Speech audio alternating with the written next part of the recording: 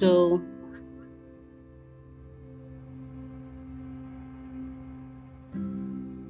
okay, so Jesus says in Matthew chapter 14 to 16, it reads,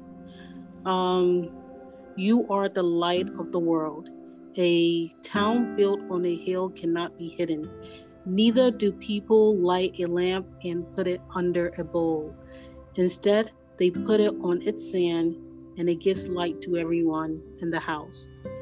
In the same way, let your light shine before others, that they may see your good deeds and glorify your Father in heaven. May the Lord bless the reading of His word. Amen. And so, amen. So, to give a little bit context, this was the Sermon on the Mount that Jesus gave to his disciples and also the crowd that were there. And so in 14, he says that you are the light of the world. And this is Jesus speaking to his followers. He's speaking to us now as believers or Christians. So I just want to ask you guys, when Jesus says that we are the light of the world, what does that mean to you? You can just say like a word or two. That's fine. Hey Sheila. Hey Sephora. Hey. I was gonna say, when it means light of the world, I think of set apart. So set apart, and I think of hope as well. So yeah. Okay. Thanks, Sephora. Anybody else? Okay. Light of the world. I think of something that gives itself for others to benefit from. So just like you have a bulb, you have a light, it burns itself that whoever is in the house is able to benefit from that, that's from its light basically. So when I think of light, I just think of something that gives itself for the benefit of others.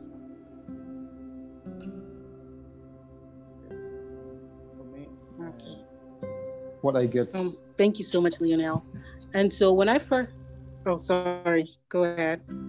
Okay, for me, when I think of, sorry, is there anyone who wants to talk? Okay, Manuel, then Rosemary. All right. Sorry, what came to mind as you asked that question was that, okay, like in the beginning, God said, let there be light, and there was light, and God saw that the light was what? Good. And when God was speaking to the earth, because darkness was in the earth, and he said that it was good. So we consider that we are the light of the world.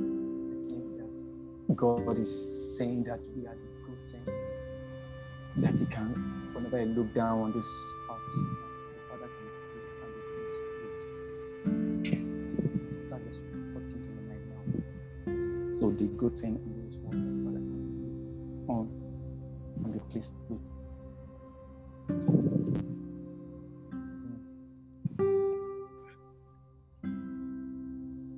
Yes, Rosemary.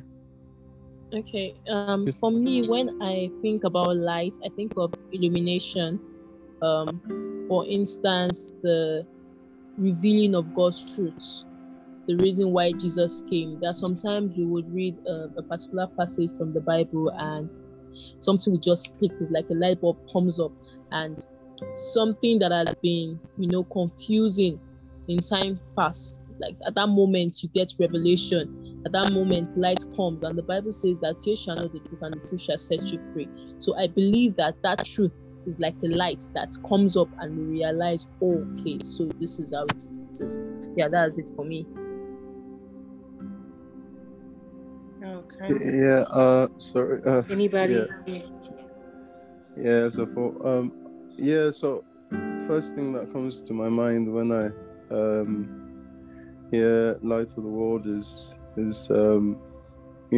life. I think light is life.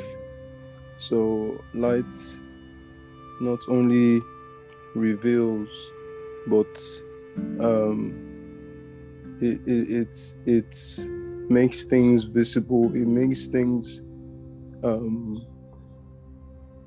it reveals things, and by revealing things, you give life. You give life to whatever you're revealing. So yeah, that's my thought. Okay. That's good. Anybody else before I move on? Okay. So as soon as I read the first verse in 14, I agree with what everybody has said so far, and the first thing I looked up was the function of light, which is to make everything visible and also help us survive in this world and to do all activities. So when Jesus says to his followers that we are the light of the world, this is a responsibility that he has given us. So it's either we fulfill that responsibility or we don't. And this, I also see this as also a compliment, because in John chapter 8, verse 12, Jesus refers to himself as the light of the world. And just as he was the light of the world, he also wants to pass that on to us. So we know that Jesus came in human form to reveal who the Father is to us. And there came a time where Jesus had to leave the earth. And he came down to the earth and he was the light. And so when he was leaving, he left that to us. And so the next one reads that a city that is set on a hill cannot be hidden.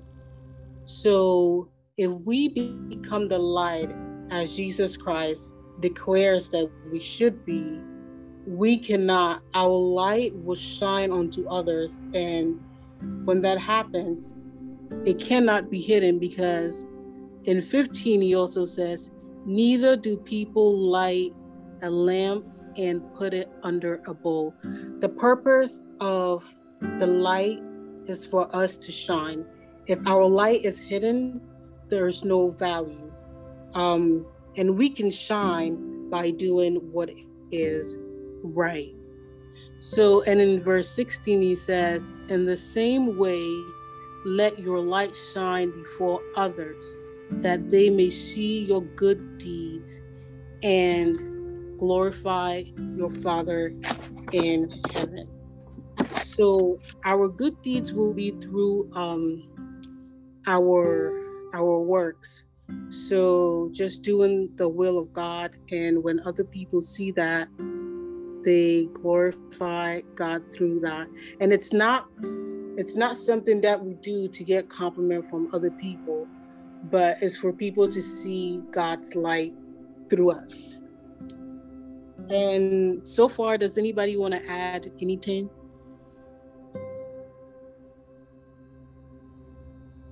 Or any questions? Oh yeah, Leo says yes. Light gives life.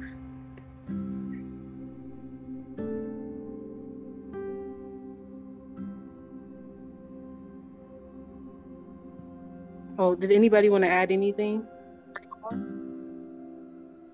None from me, no. Maybe later. Okay.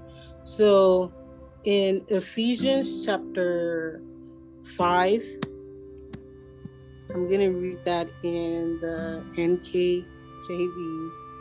Ephesians chapter 5, verses 8 to 16.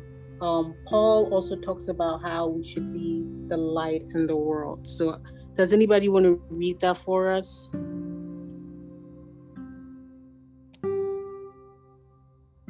Ephesians 5, I'll read. Ephesians 8 5. to 16. Okay. Yeah, Emmanuel, go on. You, I want to read. No, go on. Read. Okay.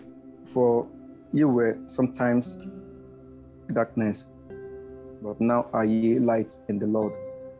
I'm reading KJV. Walk as children of light. For the fruit of the Spirit is in all goodness and righteousness and truth, proving what is acceptable unto the Lord. And have no fellowship with the unfruitful works of darkness, but rather reprove them. For it is a shame even to speak of those things which are done of them in secret. But all truths that are reproved are made manifest by the light. For whatsoever does not make manifest is light. Wherefore he said, Awake thou that sleepest, and Christ shall give thee light. See then that ye walk circumspectly, not as fools, but as wise, redeeming the time, because the days are evil.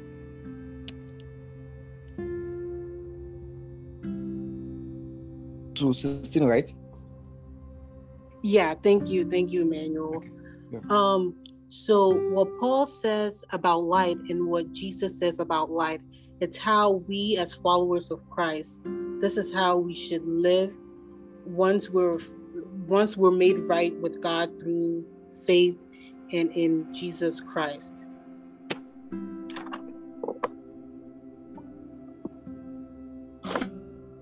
And so when he says in 16 that in the same way, let your light shine before others.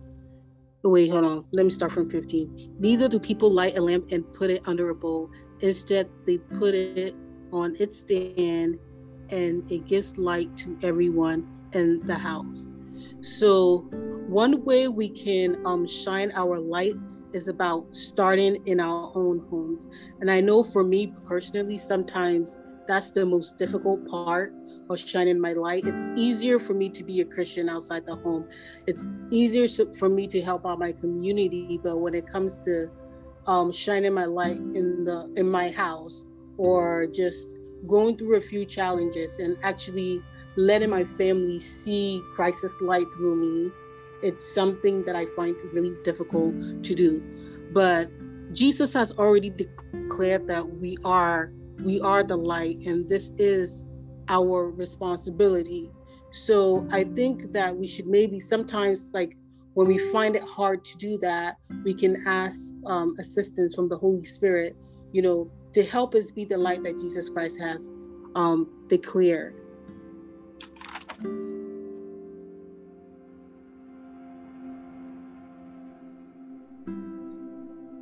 And so I just have a few discussion questions for us. And so my first question here is, how does this scripture tell us about God? Yeah, what does it tell us about God?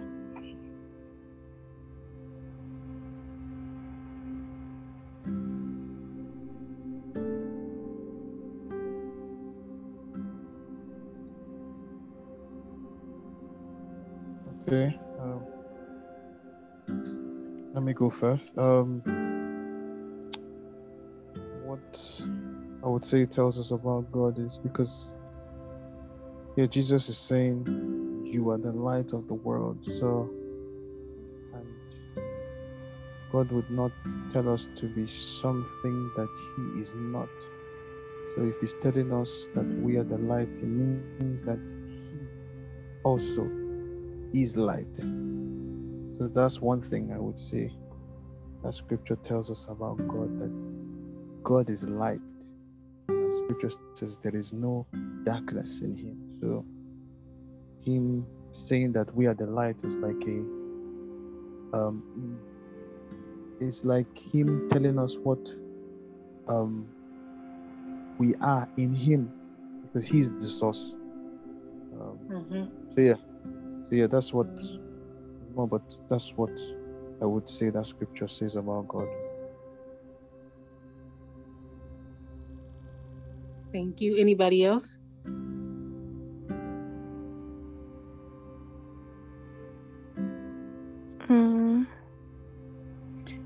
He has. Okay, so I just feel like he will not tell us we are something without already giving us the power to do or to be who he has called us to be. I don't know if that makes sense, but yeah, just wanted to say that.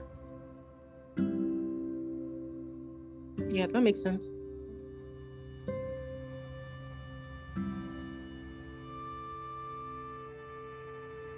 Anybody else want to go before I move on to the next question?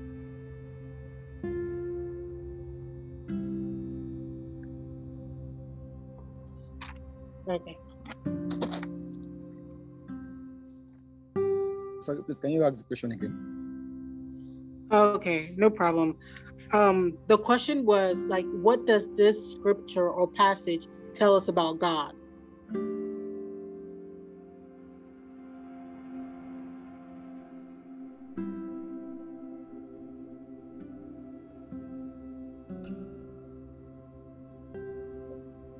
Thanks. What's in that?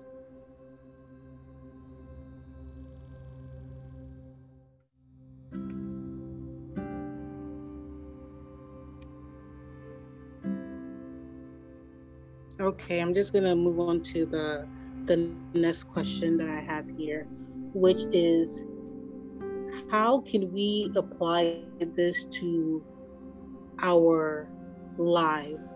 So we've heard that Jesus wants us to be the light in the world. And so how can we, was there a time where you had to apply this in your life? Or now that you've heard the word, how are you going to apply this to your life?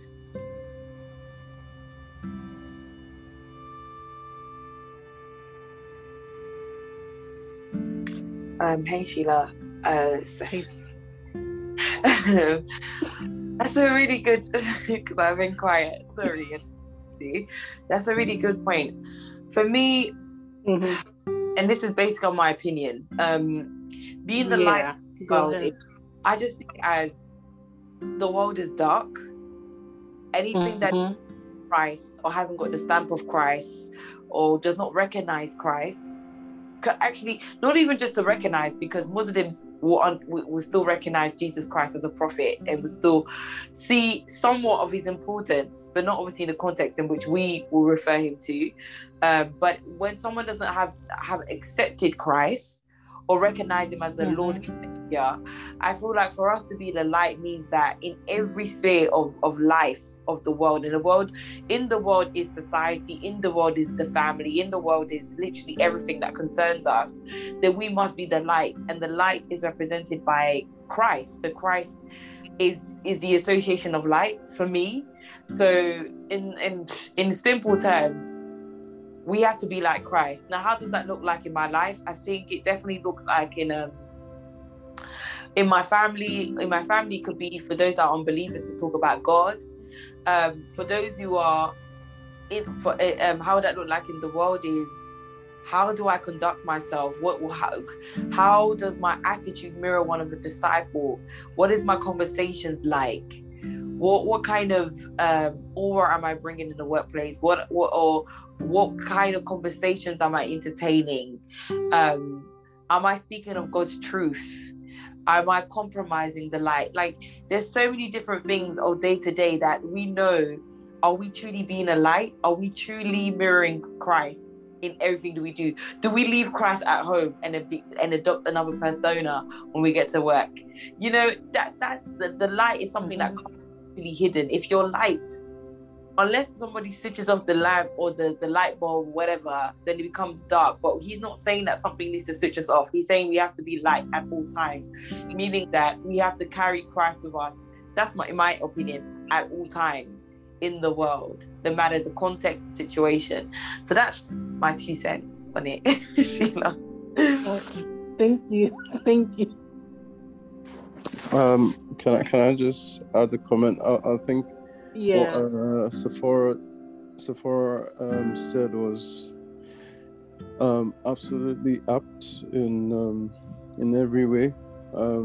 It's about being Christ-like, and what is being Christ-like? It's basically living out the fruits of the Holy Spirit.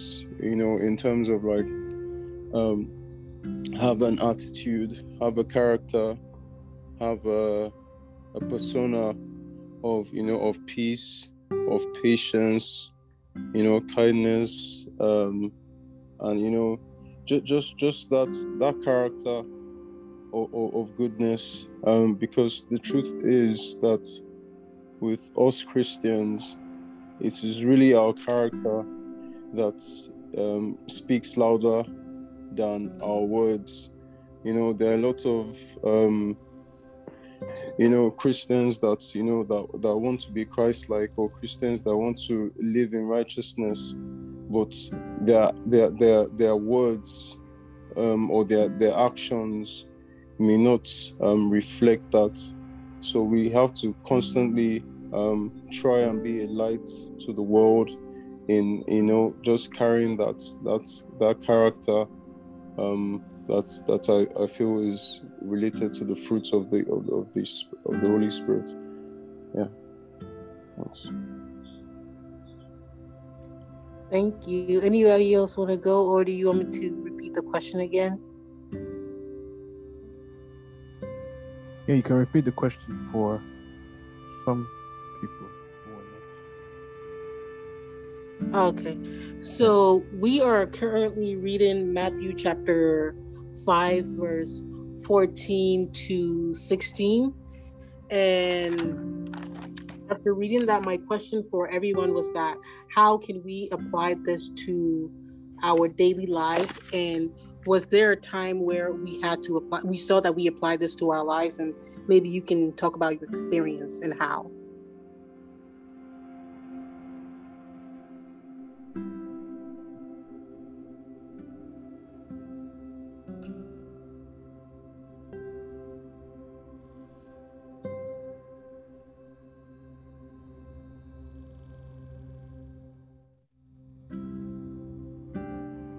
Okay.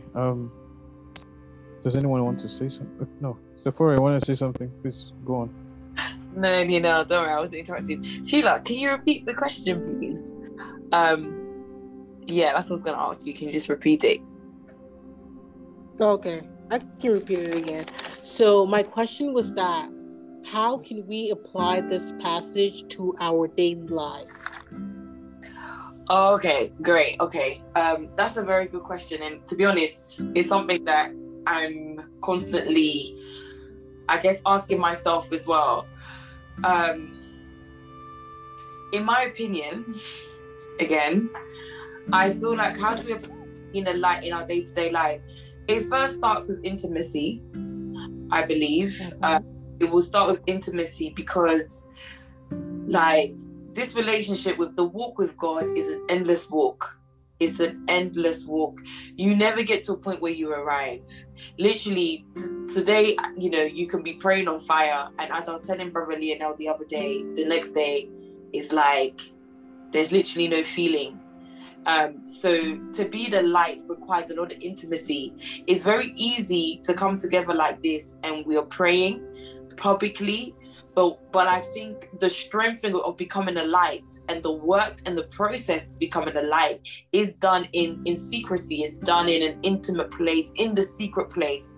So I think it starts with us really having to foster a private life, a sincere private life with God without the eyes of anybody else looking. Because what can happen is we can be so busy and it can look like we're the light, but we're really not really being the light, if that makes sense. So appearing to be the light and being the light are two different things. So I said intimacy, and obviously with intimacy will require you to read your word, because the word is fuel. The word is almost petrol. You need it in your car for it to move. So the word is what validates a lot of things, is what also prunes, it is what also will remove any unnecessary emotions, because we're all emotional. men and women in different ways. Sometimes when we don't feel like doing something, when we don't feel the presence of God, it's easy to think that God is not there, or when the situation is not there. So we need the word to really validate God's truth and override a lot of our feelings. Practically, what else does it look like? Being the light, okay, also is going to require us to do fellowship. So as much as obviously like I said, intimacy is important, I think should be a number one priority. Us being able to adopt a prayer life, etc., even in the secret place, like knowing how to speak to God in intimacy, but also being the light will require you to have, for iron to sharpen iron. So when we're having conversations like this, it also helps to be the light, knowing that other people are going through a similar journey to you, who are also be a bit more mature than you and can teach you things or can really encourage you. So sometimes, being a light will require encouragement. And I'm just trying to think of other things. And also being the light will require boldness practically, because one thing I'm learning every day is that being a light in the world will require aspects of boldness, because you're going to say things that are not going to be favorable. You're not always going to be liked. What you're going to have to say might not even get a response. You may only get one person following you. It's like, and boldness can only come from God. So being a light really it requires the Lord to truly give us the grace, because like I said, as much as being the light sounds beautiful, it really requires us to come out of zone, and practically it requires us to have boldness. So I know there's probably a lot more things to add, but I will stop there because I think maybe somebody wants to add something, so I will stop there, but that made sense.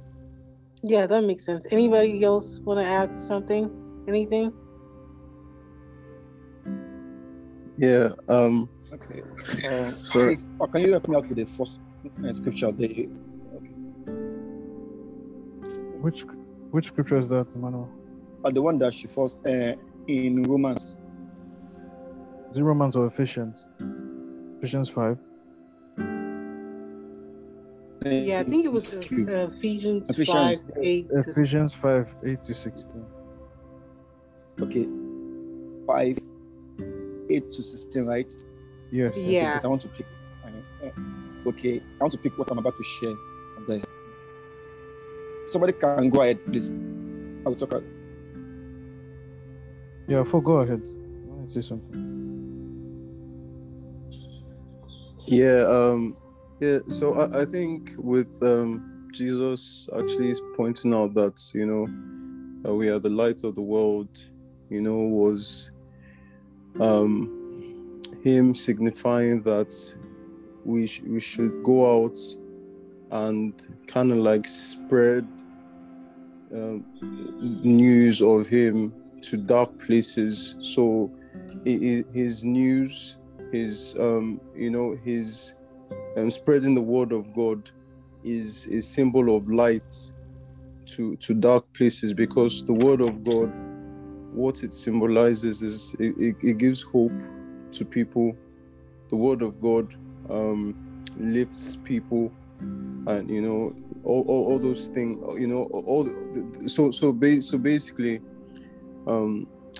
try not to talk too much. So basically, being the light of the world is reflecting Christ to the world, because the world is dark. Like I think Sephora said, the world is dark. It's full of pain. It's full of anger. It's full of aggressiveness. So being a symbol of light is being a symbol of God's word and being Christ-like, and literally it's just that's how you can apply it. It's be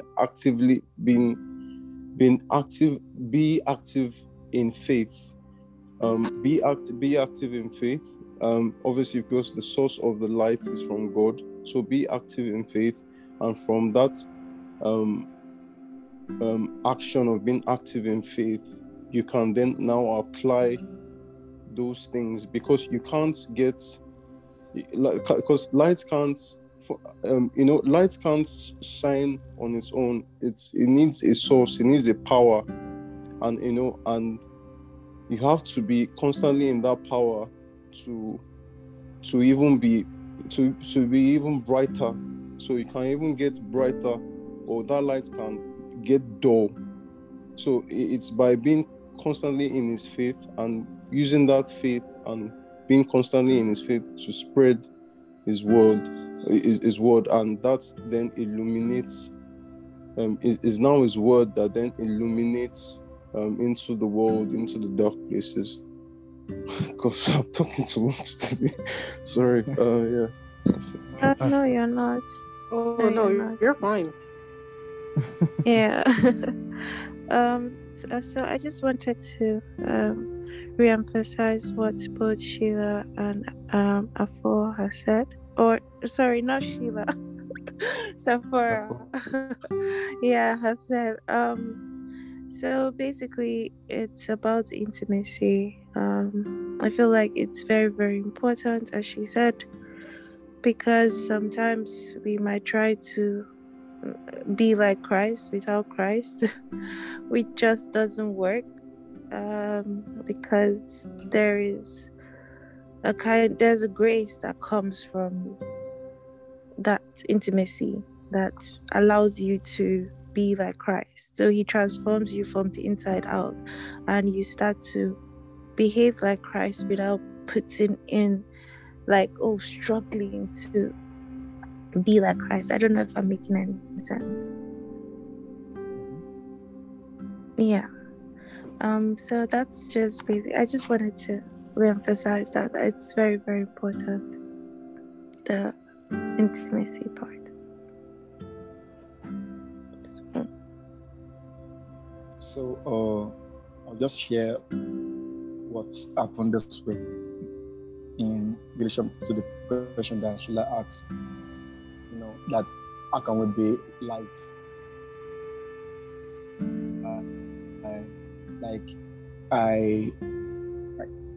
I'm not the type that cooks, so I buy my food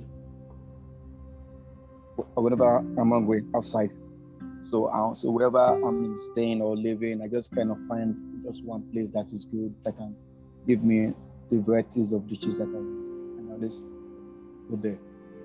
So it happens that they are Muslims, yes, that's selling the food there. So this week, as I went there to get food as usual in the morning, and when the lady that was serving me the meal, I was really shocked. The clothes she was putting on, her breast was exposed. Sorry, I'm using that word here. We are all natural. Like, it was revealed, like it was too much. It was too much. You understand? So as I was buying the food and she was running attending to me, and I was just having this kind of trouble in my mind. So I got the food. There were a lot of people there, a lot of people. I just felt like speaking to her. We're not friends, like I said. I just go there to go and buy food, and that's all. So I was worried. There were a lot of people there, so I just took my food and I left. So while at home, I thought the feeling would go. It was still just there. It was still strong. Then in the evening, at night, when I went to buy food, she was the one again that attended to me, and God willing, this time around there were not much people there. So after she sold me the food, and while at home, I've been thinking that, how do I talk to a Muslim girl about what I'm about to say? Do you get, like, where do I even start from? How do I even?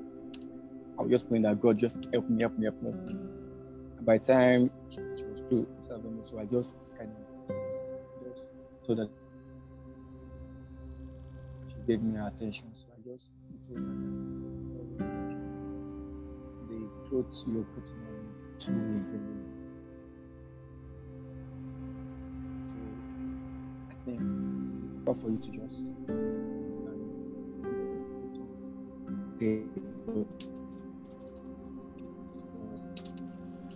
Yeah, Just I can't really hear you. Your signals, but I don't know okay. if yeah. Please, can you people hear me? Yeah, it's a bit better. Okay, let me speak louder. Let me just louder. So I said that I always do buy food from a canteen in my street. Yeah, we heard that part.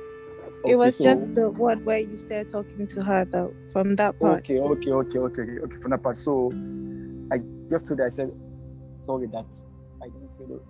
I said, what you're putting on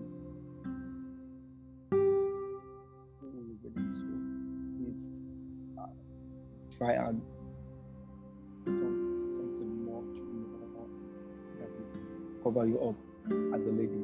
So I said sorry for saying that, but I just feel like I should just tell you that. And she took it well. She said, oh, thank you very much. I just smiled. And that was it. So I left and I came back home. So after that, like since then, covering up, of being light, and it's not an easy thing. Sometimes what I did too, I've not done that to any. I don't think I've done that before. So what I did, I think, was just the nature of light, like it says in that Ephesians chapter 5 verse 10 to 11, say, proving what is acceptable unto God, and have no fellowship with the unfruitful work of darkness, but rather reprove them. Now, the reprove there, if you check other translation, it's not like reprove your stance, just condemn, no. Like, tell them the truth, expose what is right for them. So that was what I did. I just exposed her to, like, this is not really good. And I thank God that she took it well. And that was it. So for me, that's part of the way that we kind of shine light as individuals, as girls, ambassadors.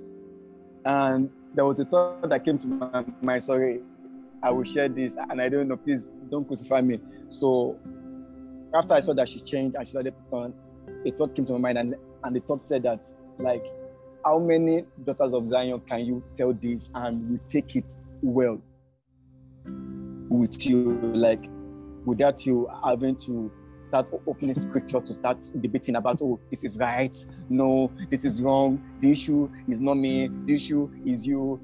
I don't know. That was the question that just came into mind. After that, I just laughed about it. So I just thought that I should share this. That's all. Thank you. Thank you so much, Wanda, for that. Yeah, thank you for Thanks for that. sharing. For that Yeah. perfect example. Yeah.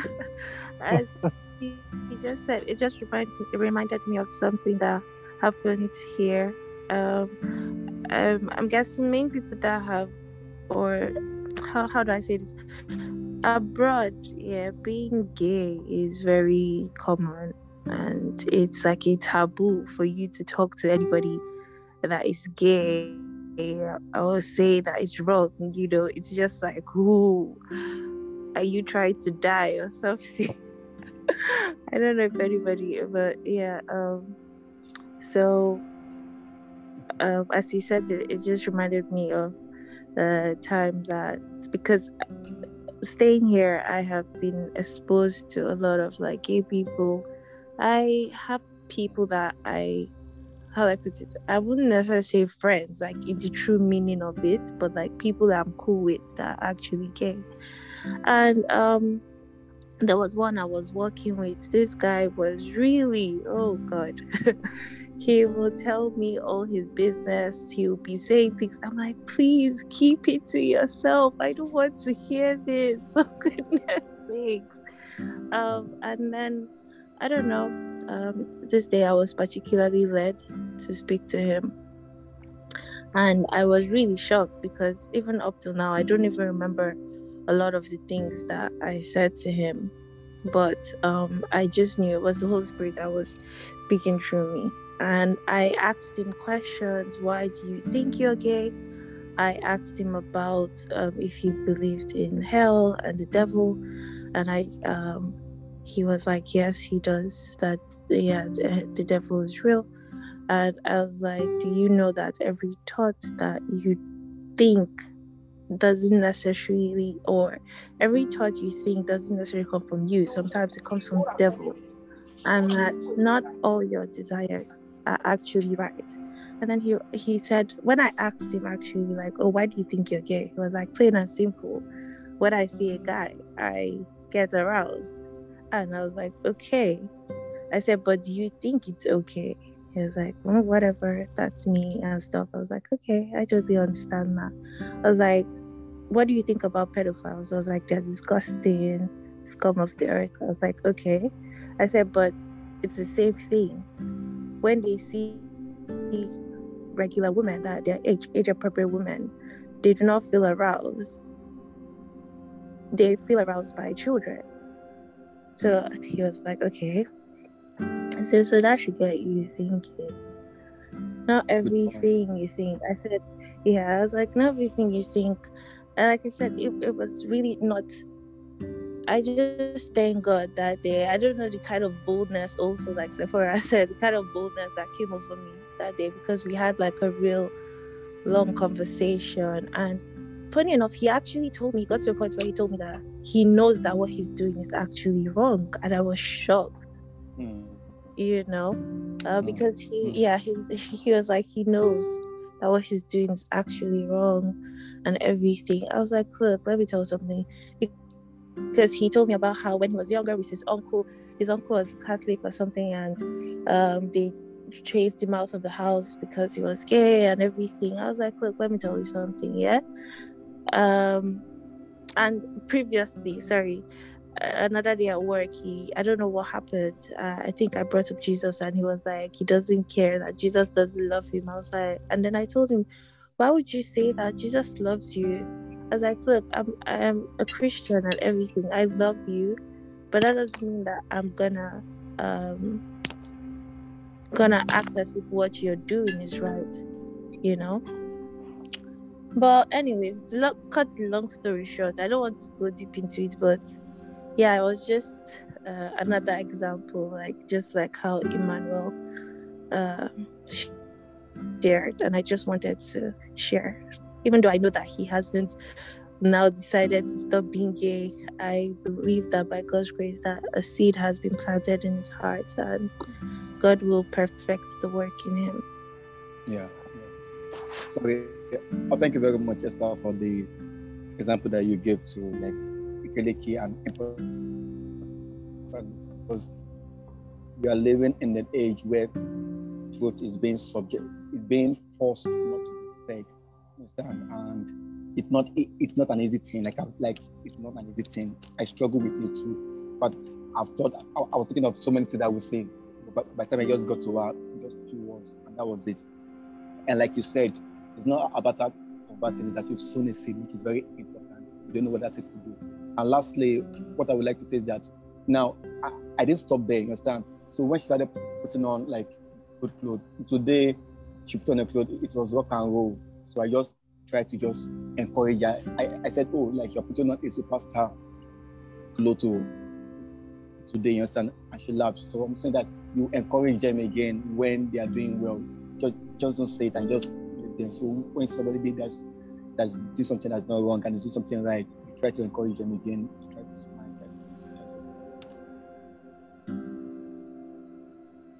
Yeah, that's true. And continue to pray for them. Yeah. Very Yes. important. Thank you, bro. That's true. Yeah, Sheila, please. Go on. I know think you still that's have all.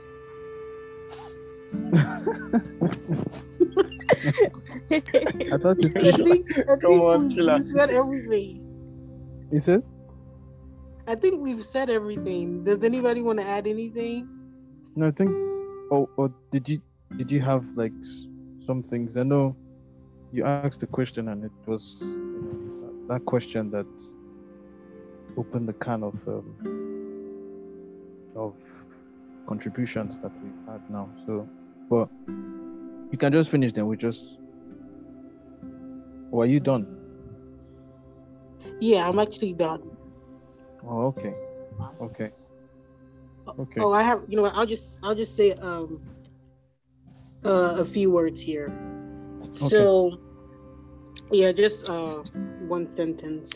I just want to end this by saying that as believers, we should be a blessing wherever we go. And I mean, I think based on the responses we got here, that we are doing that, and we will continuously ask God to give us strength and the boldness to carry out this mandate that He wants us to do.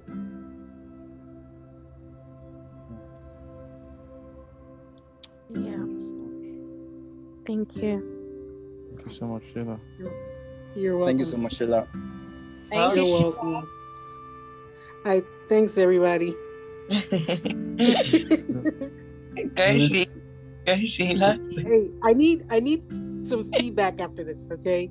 And see certain things that I need to improve on. You can just text me privately. No problem. No worries. Okay, thank you. Yeah, this. And to say, I like how you took your class. I mean, it's quite unique.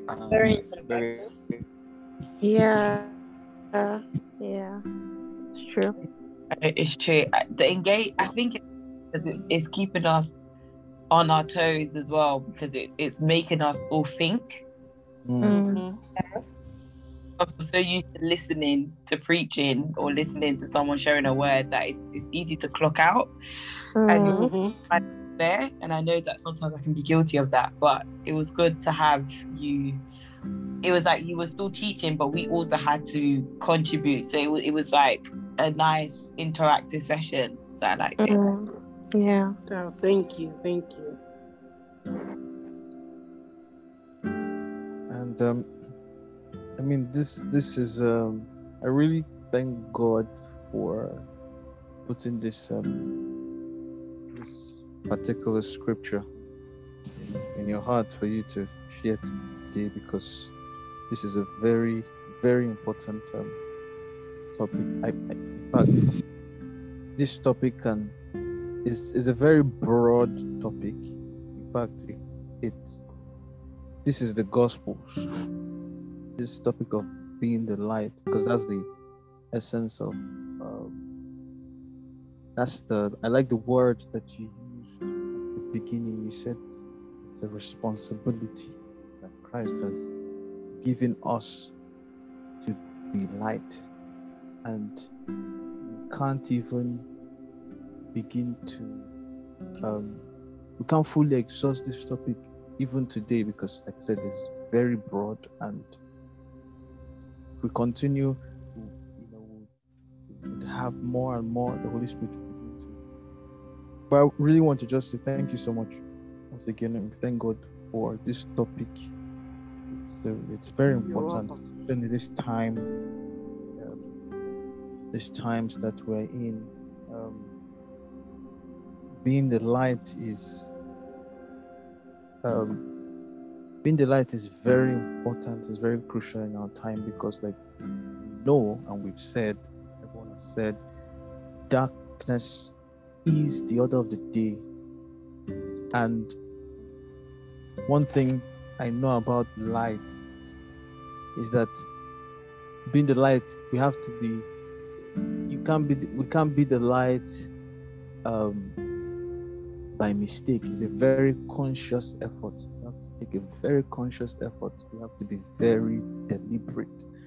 Even when you're talking about putting on a light, like in a room, you realize that you have to be deliberate about putting the light on. It doesn't just, even the automatic lights that maybe if you walk in, you still have to do something. You have to walk in for the light to come on. But my point is, being deliberate about turning on the light or shining the light, because darkness is only the absence of light. Wherever there is no light, there will definitely be darkness. In fact, darkness is already there,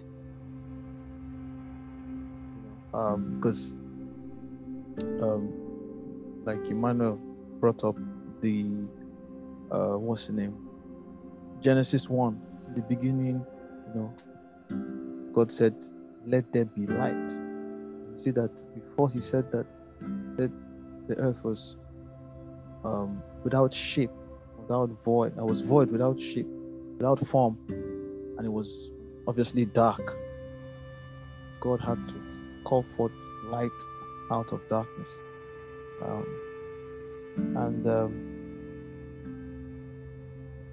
Sephora also like to pick from what Sephora said as well.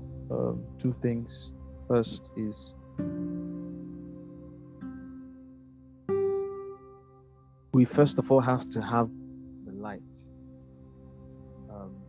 because we cannot, it's a popular saying, we cannot give what we do not have. So the first thing first about being the light is to actually have the light. And going back to intimacy, personal relationship, like she said, there's a difference between looking like the light and actually becoming the light. Becoming the light. When you're becoming the light, no one sees it. It's in secret. It's in secret. It's now when you're out there is to manifest, but you can't become light in public. You can shine the light in public, but becoming the light, most of it is in secret. Practical ways, of course, praying, reading the word, studying, meditating. When we go out, we practice as led what we have learned or studied, and continually following the light. Faith is needed every day. Every day we have to. I realize every day we have to choose Jesus. We have to choose Christ every day. That's what it takes. Live by faith every day. The faith of yesterday might not be able to carry you to tomorrow, like also Sephora said. Today you are high in the spirit, you are praying, you're on fire. Tomorrow it looks like they've poured you cold water, and you feel, So we also have an adversary as well, the devil, who does not want us to shine that light or wants to contaminate that light. I mean, there's a whole lot, and I don't want to just maybe, please, anyone else who wants to share something, please go on. There's a whole lot, so if I start talking now, we get to 12. So yes, Emmanuel. Okay, just based on what we are saying, so I'll just say one thing, then I'll ask my question. So the first one is that, like, we can't be the light without willing to accept the bashing that will come with it. So it's instant, like there will be bashing. If what I've said, I said it and she slapped me, but she's not a girl, she's an adult, or she just created the sin, I will have looked so foolish. Then do you get, like, all those things were in play in my head while I was contemplating whether or not to go or not, because in the end, like, I found strength. So I'm just saying this, life, you can't be a light without willing to accept the bashing with it. And second thing is that I have a question. Sorry, ladies, please don't be annoyed with me. It's just based on what I said last time, because the question that came to mind kind of started doing it again in my head. Like, is there any ground that we can justify why a sister will put on a dress that is exposing her cleavage as part of her breast? Sorry, I'm saying this, and I don't mean to, like, try to. I'm not being more righteous than thou, but it has been an issue for long that it's as if that we need to start arguing about it. So, like, do we think that is there a justified ground for this? Like, or does it not really count? Maybe I'm the one, or it's some of us that is just taking it out of this issue of sister dressing in a way that is not godly, to say. I'm just throwing it out because it's a big issue. I'm telling you. Yeah. So, what do we think about it? Can you enlighten us? Is there a scripture you can give us? Show us the light. Shine the light. Show us the light of cleavage, okay? Don't mind me, I'm just No, please don't.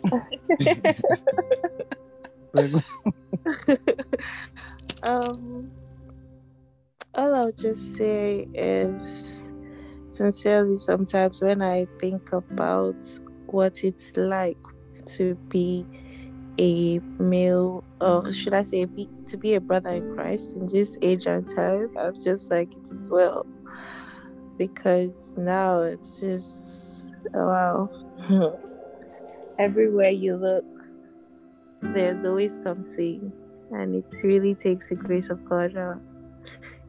Most especially those of us that it's not like when we came out of the womb, we're already prophesying and I don't know, but yeah, those of us that have been in the world before and we have seen some certain things coming to Christ, and then everywhere you look, I totally understand where Emmanuel's coming from. Like, oh, you're always seeing this or that. If it's not in the physical, it's on social media. It's like everywhere. Yeah. I totally understand that. But the only thing I can say is that, I guess for Christian sisters, this whole relationship thing with Christ, it takes time, and it's like a process. So while some people have gotten there, some others haven't still gotten there, or they haven't submitted that part of their lives to Christ to Him. And that doesn't mean that we're justifying it or anything, but I guess your deliverance or your delivery of how you say it, I don't know, it's also important, like if you're speaking to a Christian sister about it. But yeah, I don't know if that makes any sense. I'm definitely not saying that it is okay or anything. Okay. Good evening, everyone. Yeah, thank you, Esther. Yeah. Network has been terrible. So I was like, can you hear me? Yeah, we can hear you. Okay. Yes, we can hear you. Oh, the light. Some days ago, the Lord put something to my heart, a lesson, a lecture about life and light. Said the way, the truth, and the life. And He, the Lord Jesus, being the light of the world that has been plunged into darkness. It now comes to mind that there's just one thing I wanted to say about the revelation of the light from everything everyone has said. You see, light has a kind of uniqueness. That's why the Bible said God is in light that seated in light. He is a light that is in the light. So everything about Him is the light. And when you talk about light from physics, let me come from the angle in physics. You see, if you are in darkness, let me say you are in a total dark room, no window is open, you know that you can't see even your hand. I don't know, maybe anyone have experienced that before. If a room is so dark, you can't see your hand. Even there's a white piece of cloth, you can't see it. You can't see it. Now, what does light do? Light reflects. Light brings about reflection. When it's night, we don't see a blue sky when it's totally dark because there is no reflection. So the Lord Jesus, being that light, reflects us first. And how does it reflect us? How do you know you've come to Christ? Is that you start seeing your darkness. Has anybody stand in the front of a mirror in a dark room before? If you stand in front of a mirror in a dark room, you still can't see yourself. You can't see yourself. If there's partial light, what you will see is you might not see those angles, those pimples, those arcane, those spots, except you add a light. True or false? Hello? True. True. Yeah. So, coming to Christ brings a reflection of us that we can now see those angles, those darkness, those dark spots in our lives. And the only way that could happen is someone coming to Christ and being fully in Christ, which is a light, to shine and radiate all colors, all the colors you have, like the light of the sun. We can see every color in the light of the sun, but under a red light, which is partial, just one, you might not see some colors properly in a blue light under a red light, but under the white light, you see every color beautifully reflecting. So that is how the Lord Jesus is. Now, for Christians that dress immodestly, let me use the word immodestly, we get to see that the voice in their head, the spirit in them has not actually fully been transformed, like Esther was saying.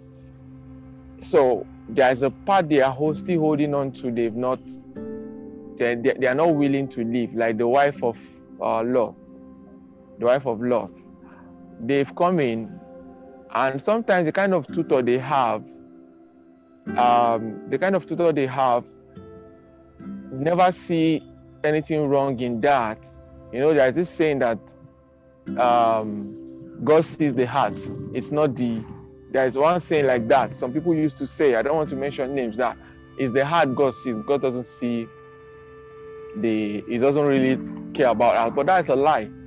Because if your lifestyle, when he was talking about casting a stone, that is better for some people not to be born, that is rather that the stone is hanging in their neck and they are cast into the sea.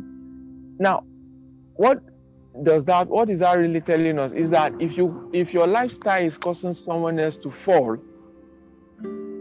then you are doing a terrible thing. If your lifestyle, if your dressing, your attitude are making people to fall, it's unchristian. It's not about you anymore when you are in Jesus. It's about the salvation of others.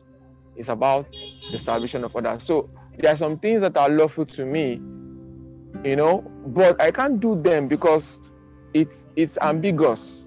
It's ambiguous in the sense that it has so many meanings, and other people might read meanings to it and want to copy me, you know. So I try as much as possible to avoid those things, not because I don't know who I am, but because what will it tell someone else? How does it differentiate me from the other person? Well, I can't see you as a Christian from your forehead, but there's a way you can comport yourself. I will like, this person is decent, this person is modest. I may now draw close to you and find out that maybe you are a wicked person. But when you see somebody dressed like a harlot, you don't need somebody to tell you that this person is not a Christian. Straightforward. You understand? Finally, before I stop, a friend of mine in school, I talked to them about immodest dressing when we were still in the university, year 1, year 2 then. So when they see me, some of them they won't come out that day dressed. If they dress anyhow, they will avoid me by all means necessary. So one day, one of the friends in our group, she traveled, and when she came back, she now brought this story to me.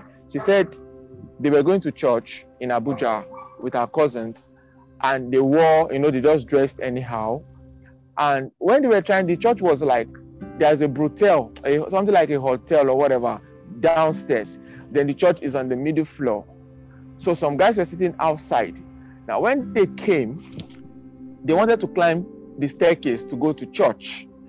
Then the guys now told them that is the wrong place they are going. That actually they believe this is the place they are coming. That the upstairs is church.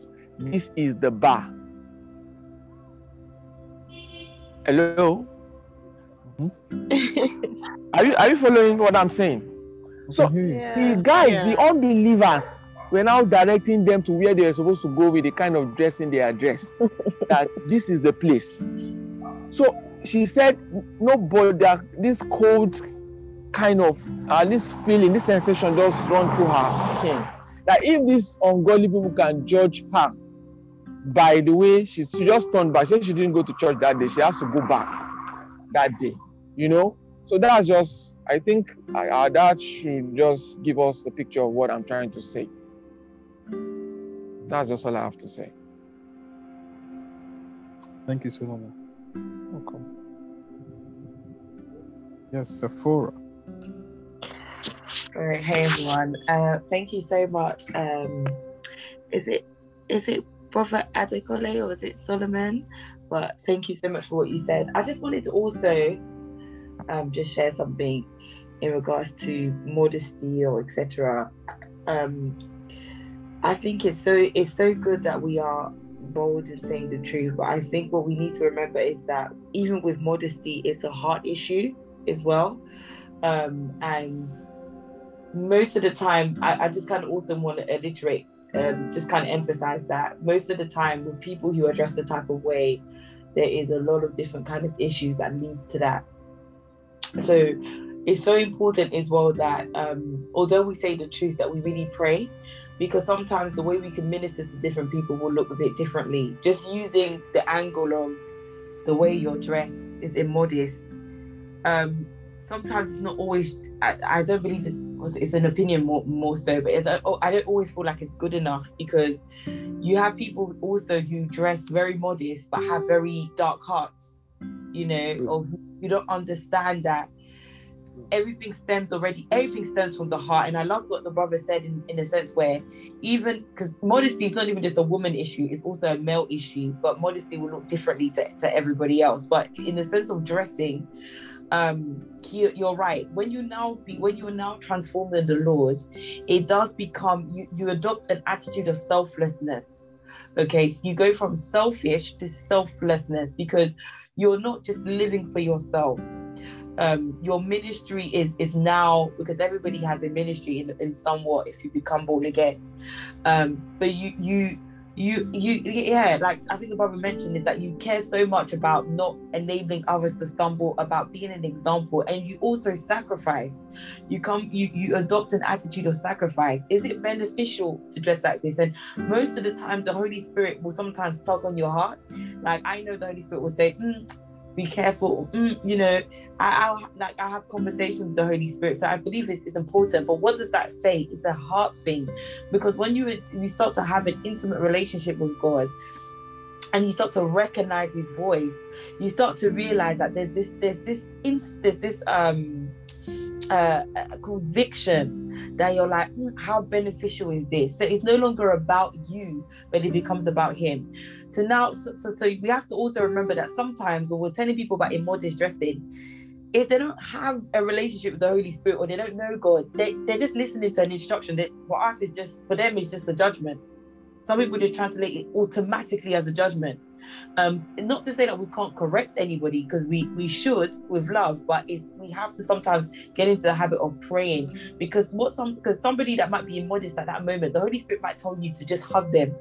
The Holy Spirit might tell you to just share a word with them. Something that will prompt something. Sometimes it's that, because the wound is not even visible. It's an inside wound. So my wound. So my kind of advice to everyone is, yes, we're right. And I love the fact that we're on modesty, because it's important. Modesty is important, but we also have to really reflect our hearts as well. We have to regularly check ourselves, because there's nothing worse than being modest on the outside, but you're inside, you're somebody that is envious, you're somebody that talks bad of other people, you're somebody that is not teachable, you're somebody that has a negative attitude, you're somebody that just you're difficult as well unnecessarily, even in church. Like, all of these things are so important because because people will also look at our hearts, especially when we're ministering to them and we're correcting them with love. They will also look and examine who we are. So it's not about just having an outer appearance that is good, but it's making sure as well that the inwards that are insides and our inner man and everything that concerns us that is not as visible is also submitted to Christ, because that's how it becomes even more effective to minister to somebody else. So that was just something I wanted to add. And sorry, Robalina, do you mind me asking, because I actually wanted to talk about the social, but I'll wait until everything closes to ask some suggestions. But yeah, that was it for me. Okay, thank you so much. The floor is on fire tonight. Yeah.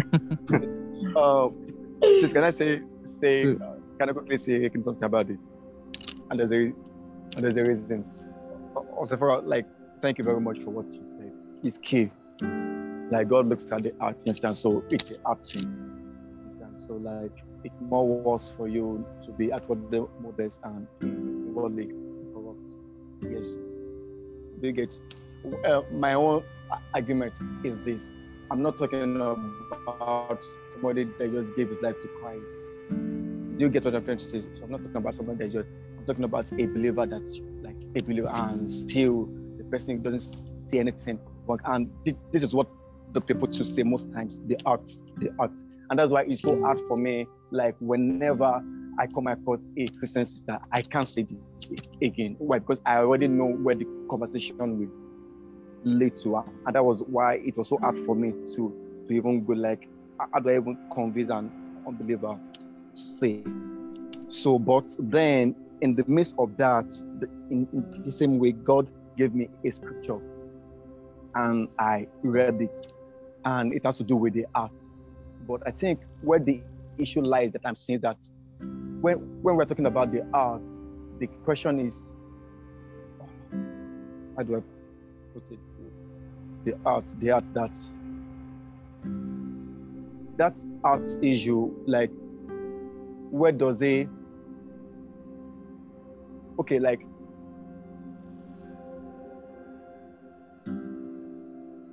and I will use this scripture to emphasize what I'm trying to say is in 1 Peter 3:3-6. Please, if you can just open your Bible, I won't talk out of my head. 1 Peter 3:3-6. I'm just trying to clear this issue about the art in a complete package in Amplified. So I'm reading from Amplified. It said, your adornment external.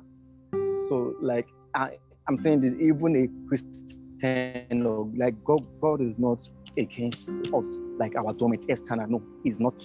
That is saying that must not be merely external, so it must migrate. I'm using this to talk about the issue of the art as God placed on my hand. Understand? With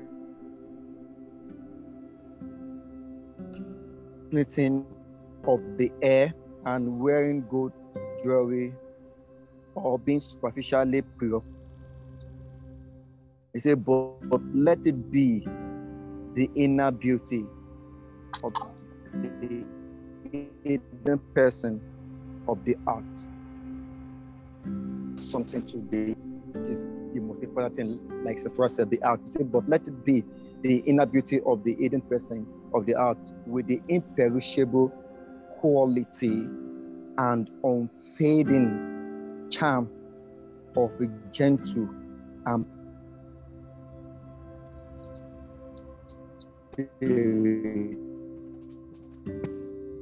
now, so it's just something else. I don't mind.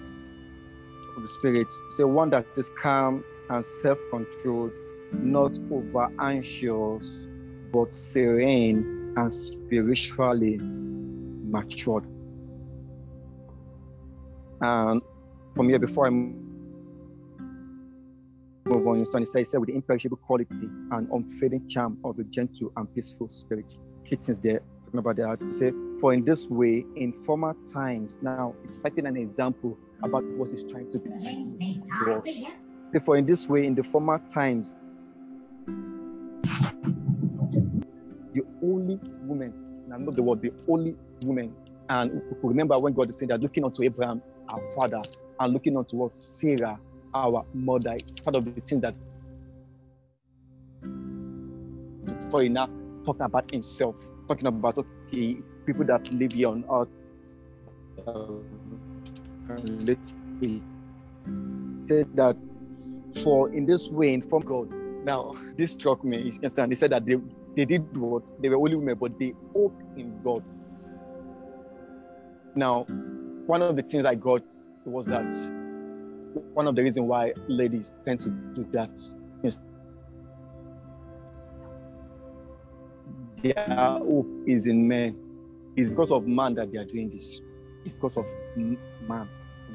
Understand? Because when your hope is in a man, you try to do everything to please him. But when your hope is in God, the acts, whatever you are doing, is first about God, first about him, about how God feels about this thing. You understand? So whatever you're going to do in pleasing, it will be first in God. So the only women of hope, their first hope about this talk about Israel, it was in God, not even their husband first. And you have said something about marriage, which I've always called dearly. Marriage, I'm putting this in is that it is, I cannot remember how we said it. Like it's meant for, like marriage is not about the husband and wife in the real sense. When you look at what marriage is, when you get inside, it's first about God. And that is key, you understand? Because it is when you don't get this and you start looking at marriage as myself that the corruption in it will take place unknowingly. But when both parties can understand what it is, that it's not first about me and my husband, it's first about me and God, and just about to me and God, and then that flows downward. See that they who hope in God used to adore themselves. I'm just saying this, the reason why they adore themselves, there's the part of God in it. Why they adore themselves is because they hope in God.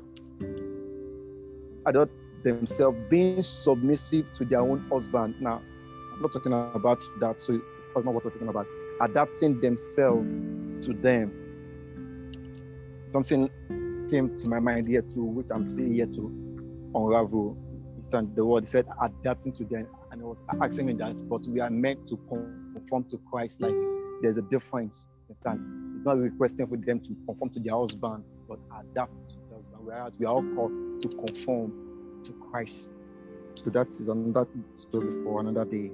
He said, and adapting themselves to them. He said, just as Sarah obeyed Abraham, following him and having regard for him as head of their house, calling him Lord. I'm not discussing this. And you become, and say, and you have become a daughter.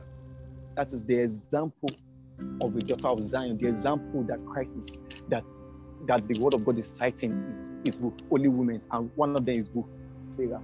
And they're trying to tell us about our dressing too, about the heart issue. That's to do with the hope in God.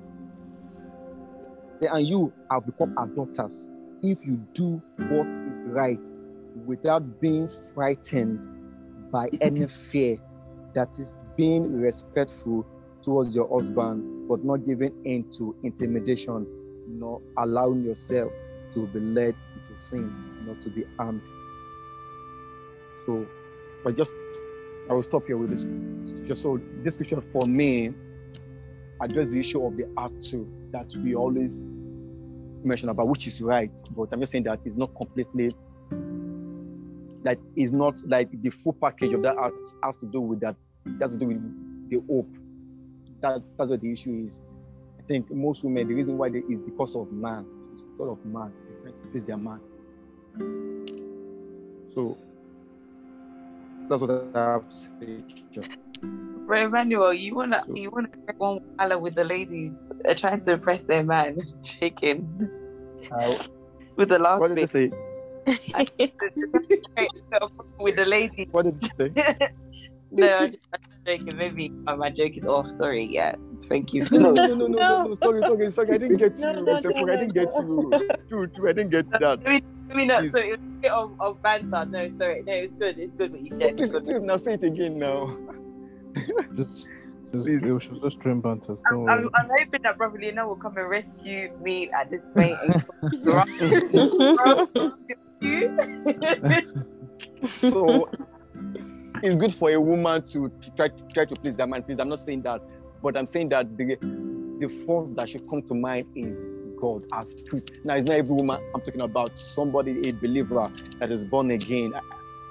Do you get? So I'm not talking about just everybody at this stage. Our focus, and the man too on the other side, a good man that is a believer too, will even guide his woman into this. That is not me that I should come first. It is the Father that should come first in whatever we are doing. So I'm just. No, it's true. It's true. You basically provided a lot of context that, as women and men as well, as believers, once we have the fear and reverence of God, it actually that's what really transforms our personalities. A lot of us are not the same way we pre-Christ. Obviously, we're not going to go into the testimonies, but post-Christ, once we're really transformed, there's a level of humility, there's a level of reverence, there's a high level of respect, there's the way we value ourselves. Everything must be transformed and changed, and which we see with the characters that you've listed in the Bible, which is it's a great point. So thank you for sharing. Thank you, Mano. Yeah. Thank you, Mano. Yeah. Before I say anything, I thought you wanted to say something. I saw your hand was up before. Please go on. Yeah. Well, I was gonna say that this topic is actually quite deep.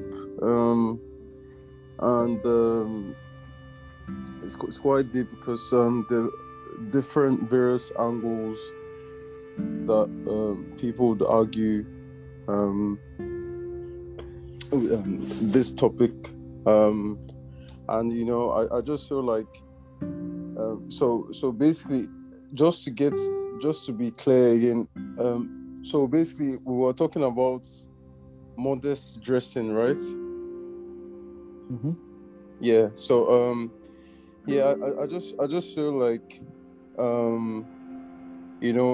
it varies per environment. So like if you go to somewhere like India, and a woman is dressing in an indecent way, that environment is very hostile for treating women or like sexualizing women is very hostile. So it is advised that women don't dress like that in that environment. But when you go to places like America, where it is the norm to dress those ways, you need to then say to yourself, as a light of the world, going back to the topic that Sheila spoke about, as a light of the world, it is kind of like your job,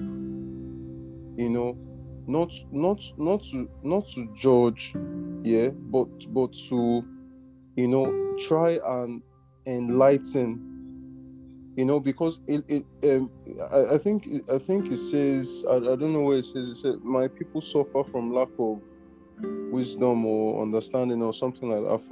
I've forgotten Knowledge. the words. Knowledge. Yeah. So people. So the thing is that, like, this world is like, media plays a big part, and everything is like heavily sexualized, and it's now become norm. There are some like 12-year-olds, 13-year-olds.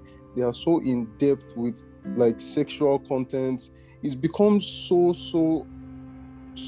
bad, and how do we even rescue the younger generation, because it's gotten so bad, And as much as you say, okay, you tell this person off that is dressing indecently, in fact, when you tell them off is when they even do it more. Yeah. So how can we then be a light of the world to all these people? Because all this, like, even social media like Instagram is full of it.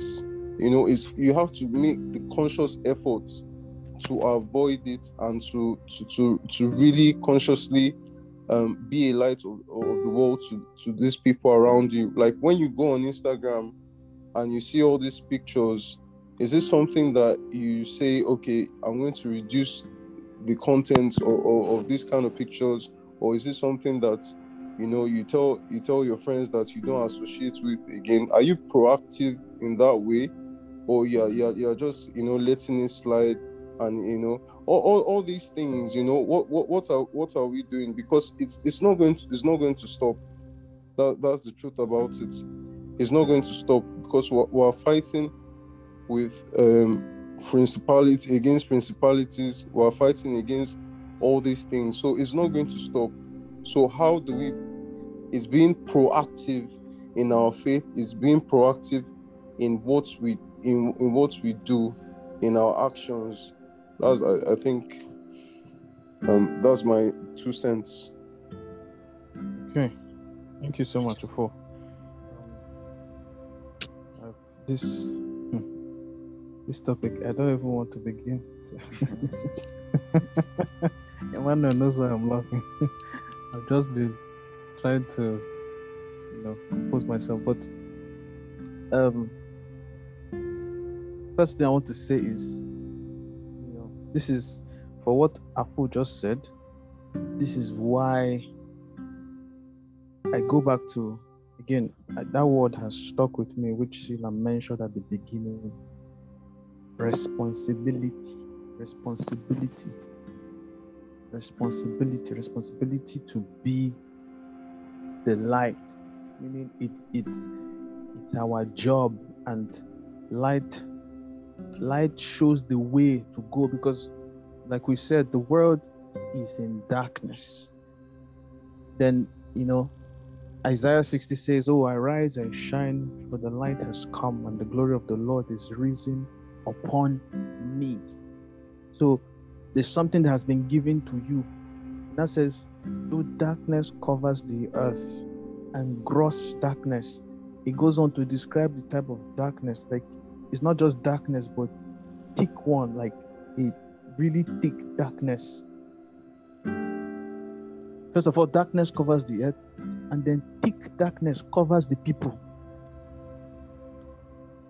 Then it says, "But the Lord rises upon me, and its glory appears upon me."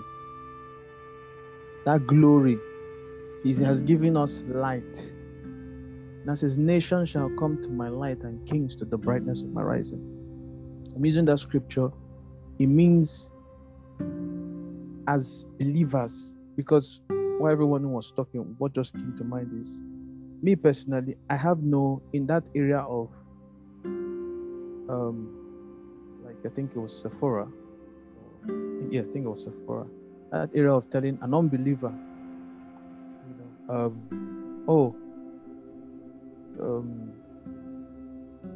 you are dressing modestly, ungodly.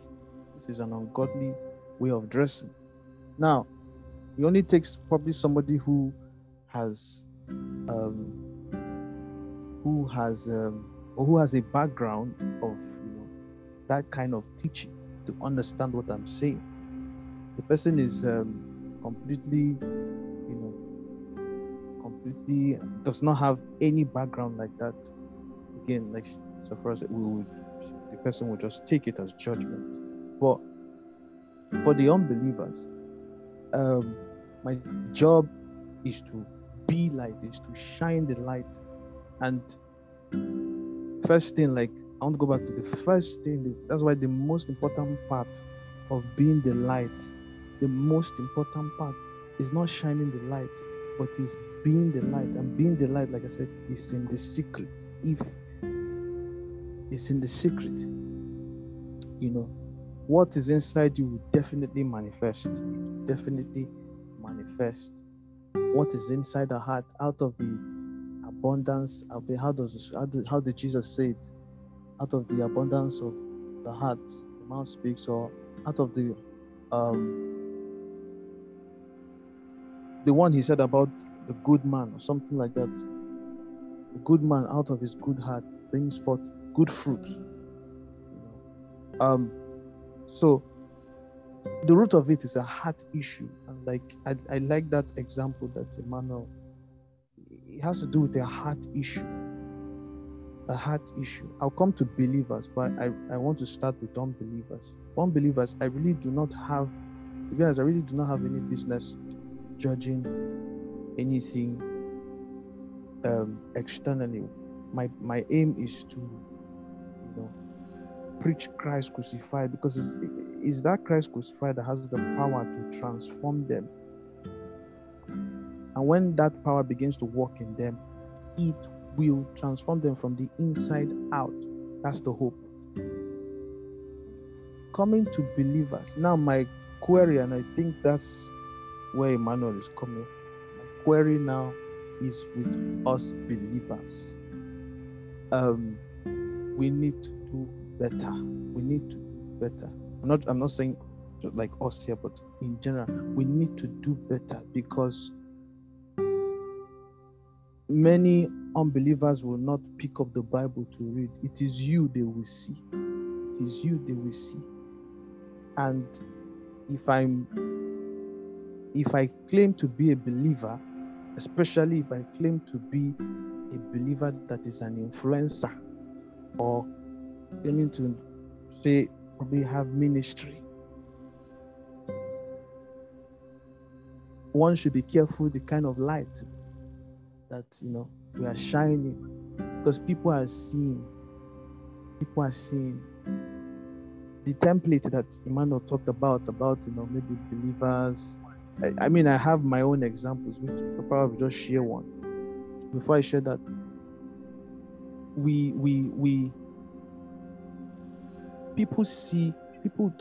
unbelievers will not pick up the Bible, or might never pick up the Bible. You are the one that they will see. They will see your life. They will hear your words, just like Jesus. Jesus didn't have any Bible in his hand, in his time. What people saw was his works and his life and his words. When Jesus said, I am the light, if you read, I think it's John chapter 9, 5. Chapter 9, verse 5, if I'm not mistaken. He says, as long as I'm in the world, I am the light of the world. How? Amplified now amplifies it to say, by his words and by his works. What he did, what he said, how he portrayed himself. That's what people saw.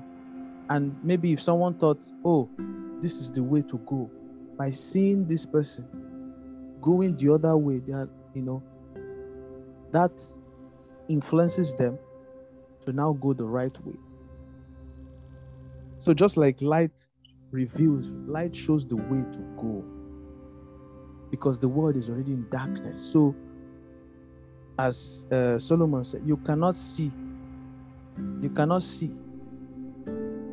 Those in darkness cannot, even if they look at the mirror in the dark, they cannot see their spots, they cannot see their wrinkles, they cannot see the dirt on their clothes. But we now come in as light to shine light on them, and they're able to see that, oh, my clothes is dirty. I have some spots on my face. So I have, we are that mirror, we are that light. If we shine, but I'll give you an example. Why I said my quarrel was with believers, because I think we are the most, when it comes to this matter, like Emmanuel said, some of us are the most difficult people to, because that's why the most important part is that becoming the light, that place. Many people don't stay there enough, and they just come out, and they come out with contaminated light. and that contamination begins to spread. You see? Bro, I'll give you, yeah. sorry, can you explain, like, because you're saying be the light, because I think it's simple. Okay. Yeah. Okay. So Just what I for- mean, Yeah.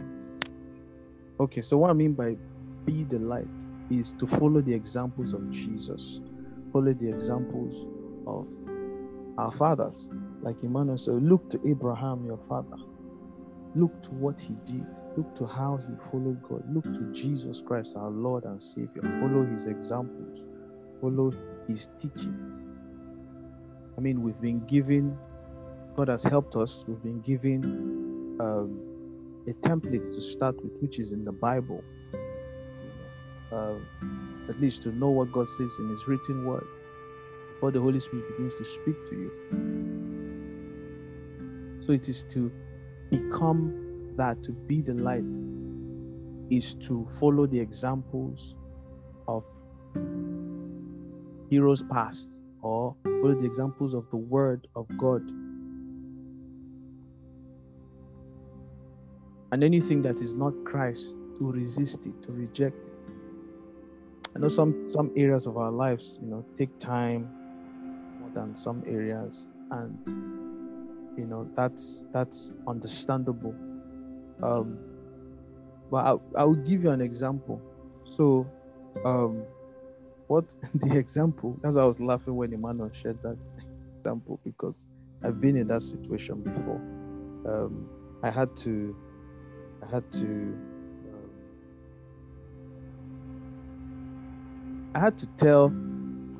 summon the courage to tell someone that I know, who is,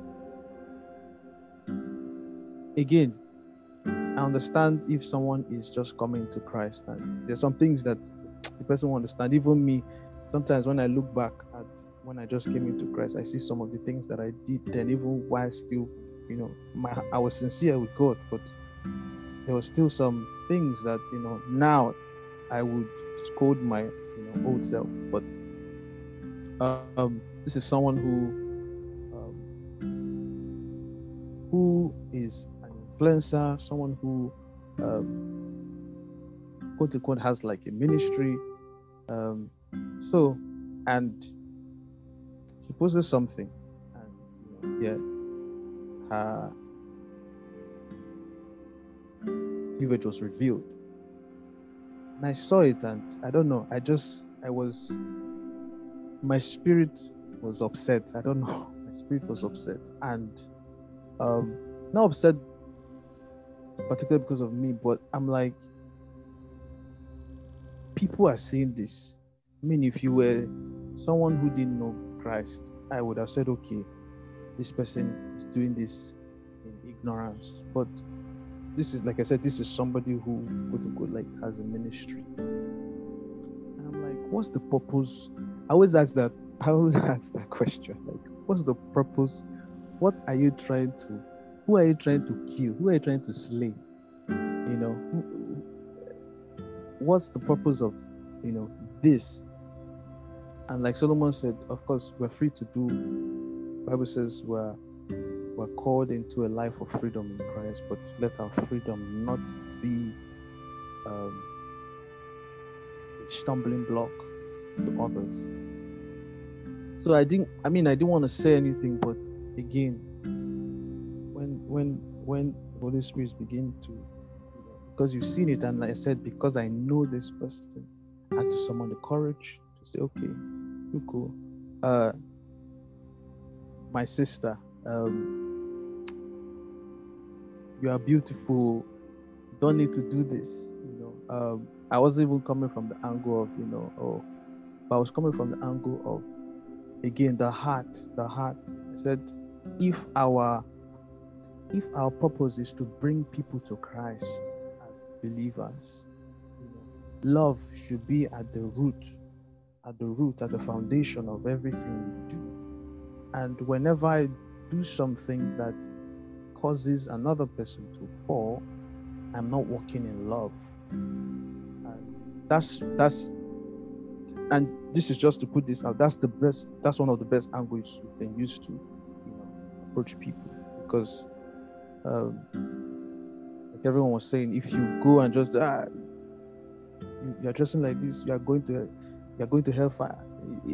I've seen it doesn't change anything. Just the person just feels like you're passing judgment, which you are.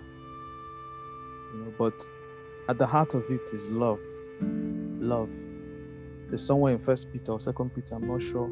It says, "If I love my neighbor, I would not do this. I would not steal from them. If I love my neighbor, I would not commit adultery. If I love my neighbor, I would not kill. If I love my neighbor." So all the commandments of God, everything that God has told us to do, whether in Bible or by His Spirit, the foundation of it is love. So I came through this angle, and first of all, I think she said that she said, "Oh, maybe it's from my perspective. Maybe that's how I see it. That's my perspective." I said, "Okay." I said, "Well, I can speak for my own self. I'm a man. I can speak for myself, but I'm not. It's not about me. But it's just about, if you claim to be this, be it, and don't confuse people, because those things that is a mixture, and mixtures confuse people. So we talk about the heart. Yes, God sees the heart, and at the root of it, that's what is most important.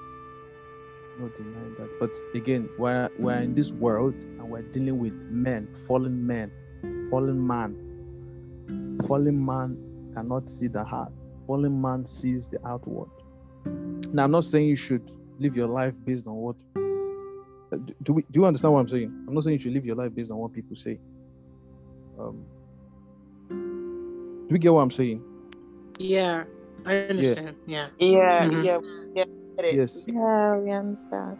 Yes. So I'm not saying you should live your life based, but fallen man cannot see my heart. As much as I would love people to see what's in my heart, and see, okay, this thing is, I'm being sincere. I say this because, but unfortunately, man cannot see the heart. God sees the heart, but man cannot see the heart. Man sees what is in the outward, and many times it is what is in the heart that manifests outwardly. So I go back to what Emmanuel said about, the scripture he mentioned is a very key scripture, and he says there that the holy women who trusted in God, first of all, who trusted in God, also adorned themselves, being submissive to their own husbands, as Sarah obeyed Abraham. And when he was reading it, what came to mind is, even if this applies to, you're reading it and you might think it applies to only those who are married, but it applies to single people too, because ultimately, like he said, we are in union with Christ. We're in a marriage with Christ. So being submissive to our own husbands. Do we get? We're all brides of Christ. So we have one husband, Christ. If you're single, or whether you're single, you're married. So that scripture, I believe, is not just because even when a woman looks or submissive to her husband, she's submissive to her husband who's submitted or submissive to his own head. So ultimately, they are both submitted to Christ. Yeah, when I said that, oh, it's just, maybe it's your own perspective. Well, I said, okay, well, I say the truth in love, and I pray the Holy Spirit gives you understanding. But that's just an example of, what I believe Emmanuel is talking about. So that's why I said the person didn't change, the person didn't do anything to correct that act. but we have to do better, because you find out that that kind of person, yeah, as much as they are writing Jesus, saying Jesus, their outward is speaking something else, and the voice of the one that is speaking, without words, is louder in terms of how do I put it? In terms of so I might be speaking about Jesus, I might be talking about Jesus, I might be preaching about Jesus, but I am, putting this out. My works are saying something else. It corrupts. What that will produce is corrupt fruit. So that's why I said we will need to do better as believers, because that's for the unbeliever. I in that area, I don't have any. My job is to just shine the light, preach Christ crucified, and lead them to salvation. When they come to Christ, the Holy Spirit now begins to bring understanding, because many things you might say, like Afo said, there's some people who are steeped in thick darkness, so they have to come to the light first before they even understand that thing that you're saying. And many times it's just by our actions, by our words, and the way we live our lives, and they are watching you, whether you know it or not. People are watching you. Nobody might tell you, but somebody is watching you. Somebody is watching you, and your life is preaching something. Always have that at the back of your mind. Your life is preaching something. And like I said, men don't see your heart. Men see outwardly. But yeah, I have a whole lot, but again, I'm just I don't want to take so much of our time anymore. Part 2. We need a part 2. Yeah, definitely agree. They have spoken wisely. Based on I think what we should have summarized is don't give mixed messages. If you're Christian, be Christian. If you're not, be that's basically what we're saying. If you're really about God, then you don't need to show your breasts. If you're not, just say what side you're on. Basically, for me, really. Ladies, have you heard? In your breast. I mean, this thing is not limited. This is not limited to at all. Men too. No, we're joking. Yeah, we have you open chest so that they see. Men, don't entering girls' DMs. All those. No, come on. Different ways and all those. It's allowed. This is one. This one is allowed. God. Important is just we portraying Christ in the whole, like, complete package. Complete package, and not saying sometimes we'll make mistakes, but our work is continuous. So let's continue to see even Jesus, again, focusing on Jesus, his example, why he was shining the light. Again, light always has a source, like Afo said. Jesus had a source. After some time, after maybe burning out, he goes back to the secret to recharge. You understand? So that he can shine the more. So that secret is what what fuels the shining. That makes sense. The source. So that's why I say that's the most important, because many times why that incident, the example I explained, why something like that will happen is because, like I said, I explained to the person understood what I was saying, but for some reason did not want to, and said, it was from my own perspective. So it's, again, I'm not here to judge. God sees the heart. of the person. But why something like that will happen is because the person has not adequately become first before shining. I'm not saying you should wait, wherever you go, of course, shine the light, not just in kindness, in the fruit of the Spirit, like Afolabi said, fruit of the Spirit in wherever you go. Peacemakers, blessed are the peacemakers, for they shall be called sons of God. Wherever you go, in your patience, in whatever you do, people are looking, and from there it speaks a lot. It says a lot. So yeah. Sorry, let me just quickly say this.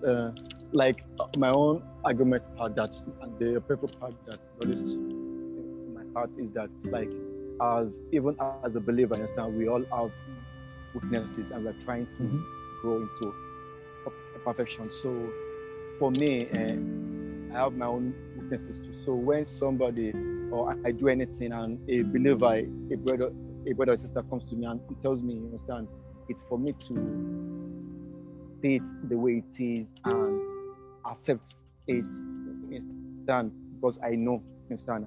So the painful part for me is that when you're trying to defend it, is what I'm trying to say, that is not really, like, it's not justifiable. You understand? Like, it's a different thing that, okay, I'm doing something that's bad and you come to correct me, and I know it's bad. You understand?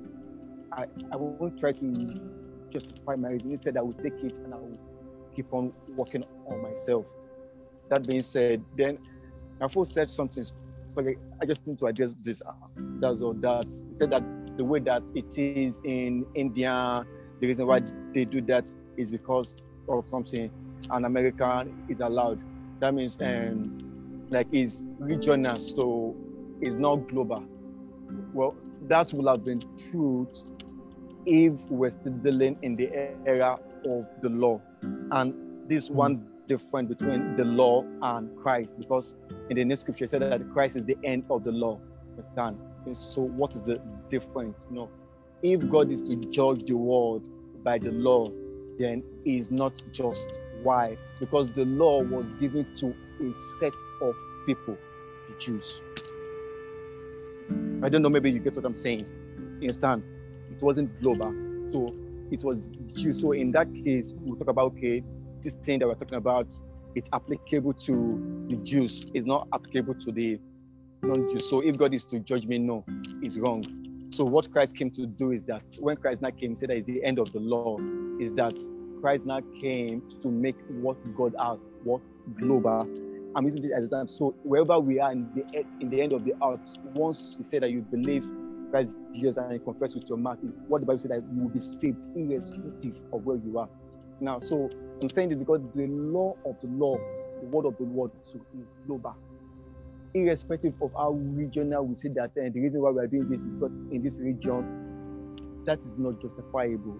Why am I saying this? Because as long as there's light there, there's church there, it is in their duty to keep talking about it. The major problem we're having in this end time is that the truth of the Lord is shifting their focus from what is really essential.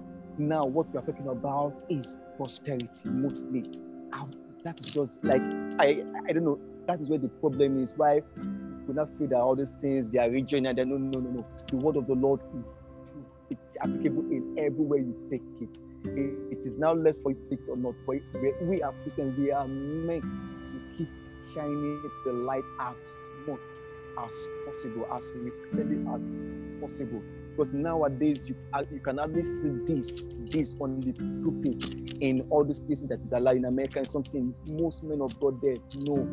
Because why? You will even find out that even. Don't let me go this route.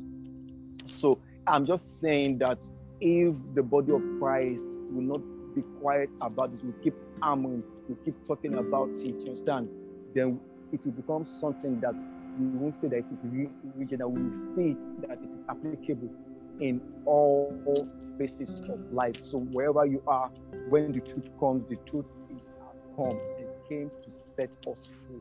So the truth is not limited, it's not regional. So because we are in this part of the world, we never justify the reason why the truth of the word of God, as long as it has come except that the truth did not come in that region. That is when it is justifiable, because now men can be saved irrespective of where they are because of Christ.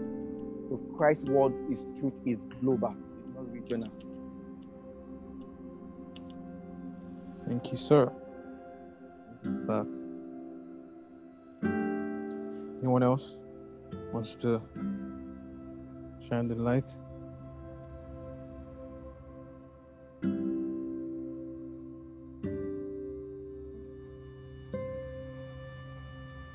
And one thing we should pray for is, again, speaking for what Sephora said, one thing we should pray for is courage and boldness, because it takes courage and boldness to shine the light many times, because shining the light sometimes can get you into trouble, sometimes it can put you in the wrong side of people, sometimes it can, you face some, more persecution or severe persecution in some cases. So the boldness, and it's the Holy Spirit that gives that boldness, that courage to be able to speak the truth when we need to speak it, to live the truth at all times, to speak and to live the truth and the light of God. So boldness is very key in shining the light. Let's not hide our light. I say this to myself also. Anyone else wants to say something, please? Say something. Yeah, I just want to say something briefly. I think with everything that was said tonight, I think it all falls back to our heart, and the thing is that we're constantly in a battle with our flesh and with the devil, for our hearts, and our heart is not our feelings, it's literally like the power to choose your course of action. So the power to say yes to to the friends that are going to go somewhere that wouldn't please God, or the power to say no, because you choose not to do that, or the power to just say, enough is enough. I want to make a change. It all starts there, and it all starts with being sincere to who you are in God.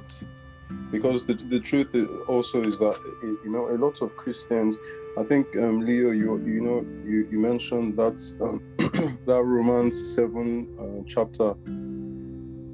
You see, a lot of Christians, like their true desire is actually to follow God, and their true desire is to please God, but it's because they still live and entertain and please that realm of sin. So the powers of sin then have hold over legal grounds or legal hold. Exactly, over them. So it's like you really want to make that change, or you really want to speak to that person about God, but you really want to read the Bible, really want to spend time with God, but it's because you're still in that environment of sin. It doesn't have to be physical, it can be mental, it can even be emotional, and because of that, the works of sin are still around. So we really need to cry unto God, and and always, even when Jesus would do miracles, would do all these wonders, he would go to the mountain, he would go and have a one-on-one with God to fill himself up again. It's a constant fill of our hearts, because just because you are the light of the world, it doesn't mean that that your lights can't get dull or your lights can't get brighter, but the reason why your lights will get brighter is because you are constantly connected to the source. The reason why your lights will get dull is because you are constantly away from the source. By the time you are away from the source and you are so far away from the source, then you start saying it's NEPA. Sorry, that's really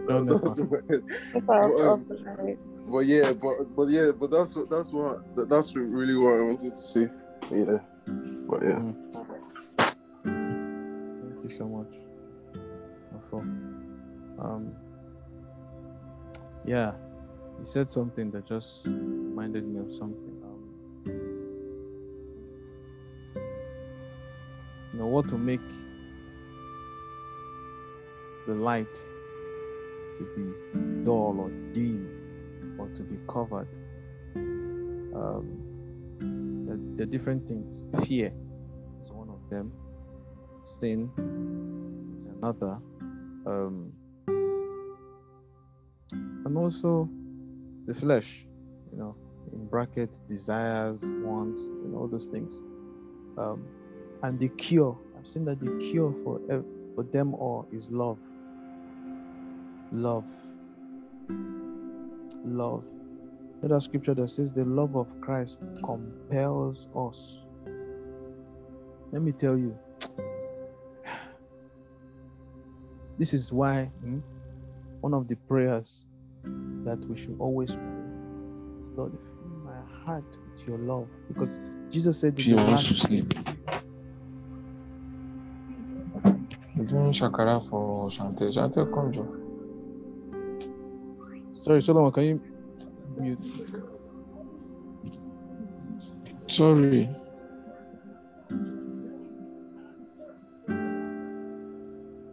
So, Jesus said in the last days that the love of many will wax cold. And I was listening to a brother in Christ, was it today or yesterday? And he's gave a dimension that is a love issue. And when the love of one wax cold, one can still be doing, can still even be praying, can still even be, be doing the things that, it's like in a marriage, it starts from the heart. When two people begin to separation didn't just happen one day. It was gradual. It was gradual from the heart. They stopped loving each other from the heart first, then after some time it manifested in the physically. So love is the cure. When I say love for God first. Love for God, because it's that love for God that is able to break the hold of sin. It's the love of God that compels me, even if temptation, even if the enemy begins to wave sin in front of me, I reject it, I resist it, and I look the other way. I run to God. Is that love? Again, it's the love of God that will compel me to be more like Christ. Is that love? It's also the love of Christ that compels me to shine the light to others, to be that light, to shine. So at the root of it, at the heart level, is one prayer that I will urge each and every one of us to always pray, Lord, fill my heart with your love. Help me to, because we have limitations, we have weaknesses, we have infirmities. So we cannot do it on our own. So it's a constant prayer. Lord, help me to love you. Help me to love you. If we are still struggling with some things, Lord, fill my heart. Help me to love you, and help me to love. When you help me to love you, help me to love what you love and to hate what you hate. I remember praying that prayer when I was struggling with a particular sin. I knew what I was doing was wrong. I hated it. I would always weep and say, God, help me to hate this thing that you hate. Help me to love what you love and to love you. It was a continuous prayer, because that's what will transform you or transform us.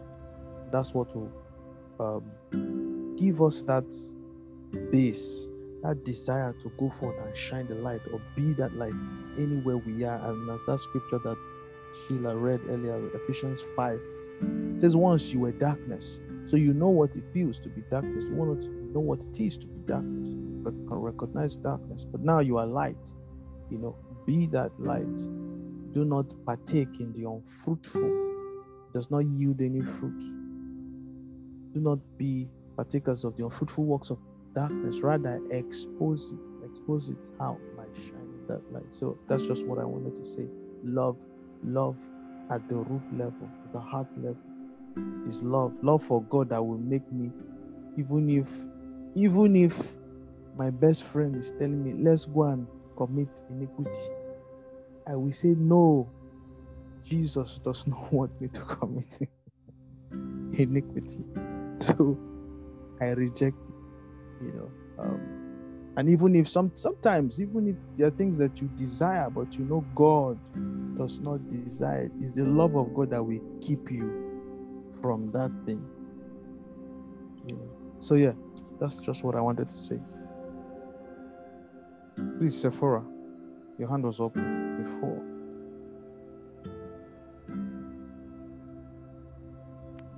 No worries. I don't have much to add, so it's fine. Sorry. Yeah, the little you have, please. Part two. Let's do this later. Yeah. Part two. Let's break up now and we'll do it next week. Yeah. No, but it's a good conversation. I think we can carry on next week, because there's a lot to learn from this. So yeah. But sorry, the only thing I would like to say is it's not to do with this one, is I've been speaking to Lionel about organising the social, and I'm hoping that everybody is going to attend the social that is going to be coming up. So just for you to be on the lookout, I want everybody to attend, please.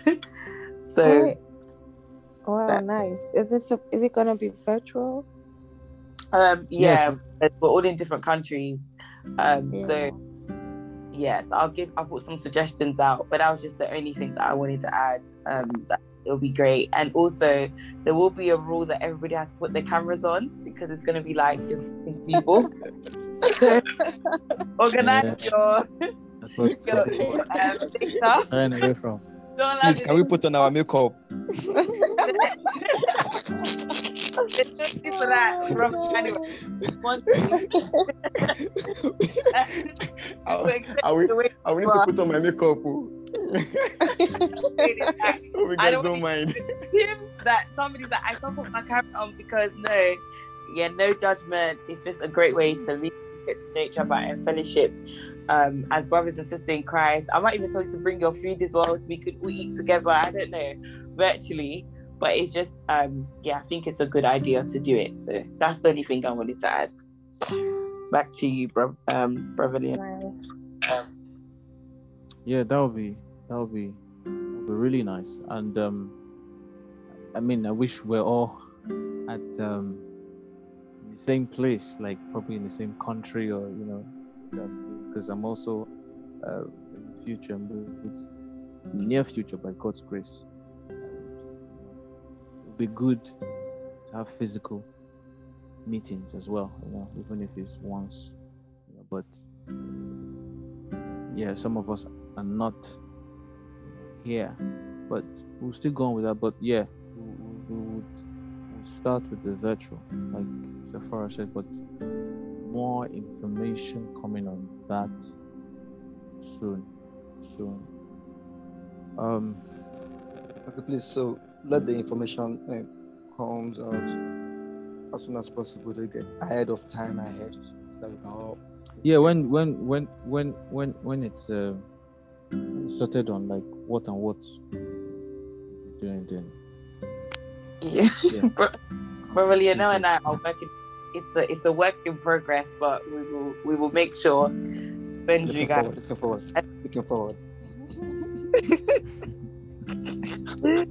You can join as well the committee if you want to. We need more helpers. Please, so feel free to join. If you've got a skill, come on and join. Everybody's is invited. Not my strong point. Not my strong point. Please, it's not my strong point. Esther. Esther. Sheila. Please bring this up and let you represent us as the man. To this man. Yeah, full. Yes, I'm full too. Yeah. We'll have a game on the modesty for men. So we'll just all the issues.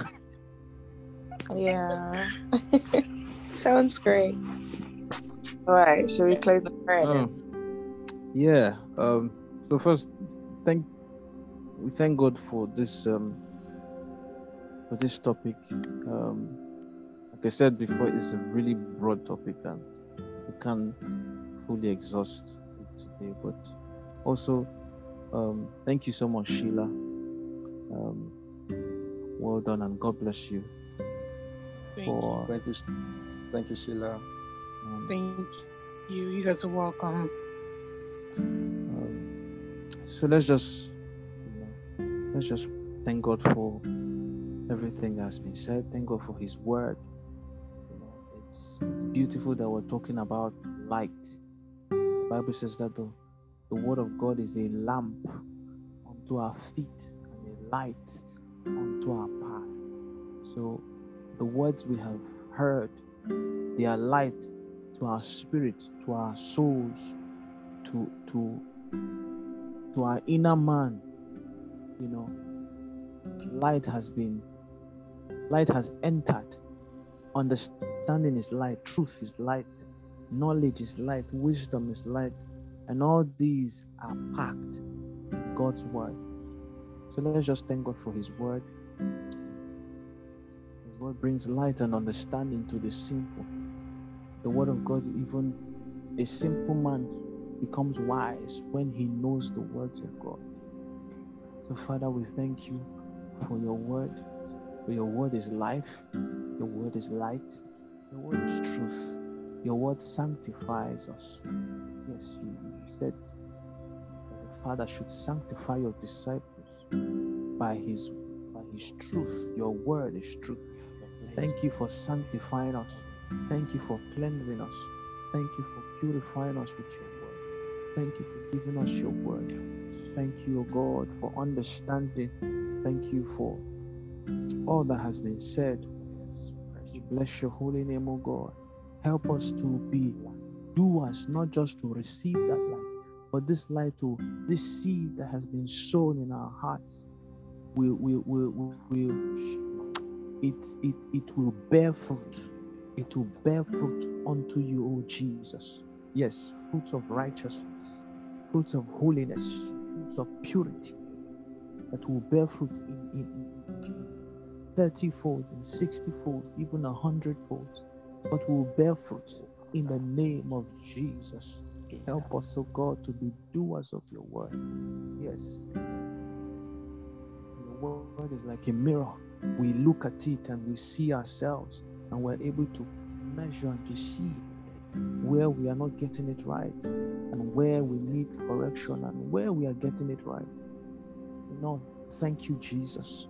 Thank you. Thank you for today's gathering. Thank you for this wonderful gathering.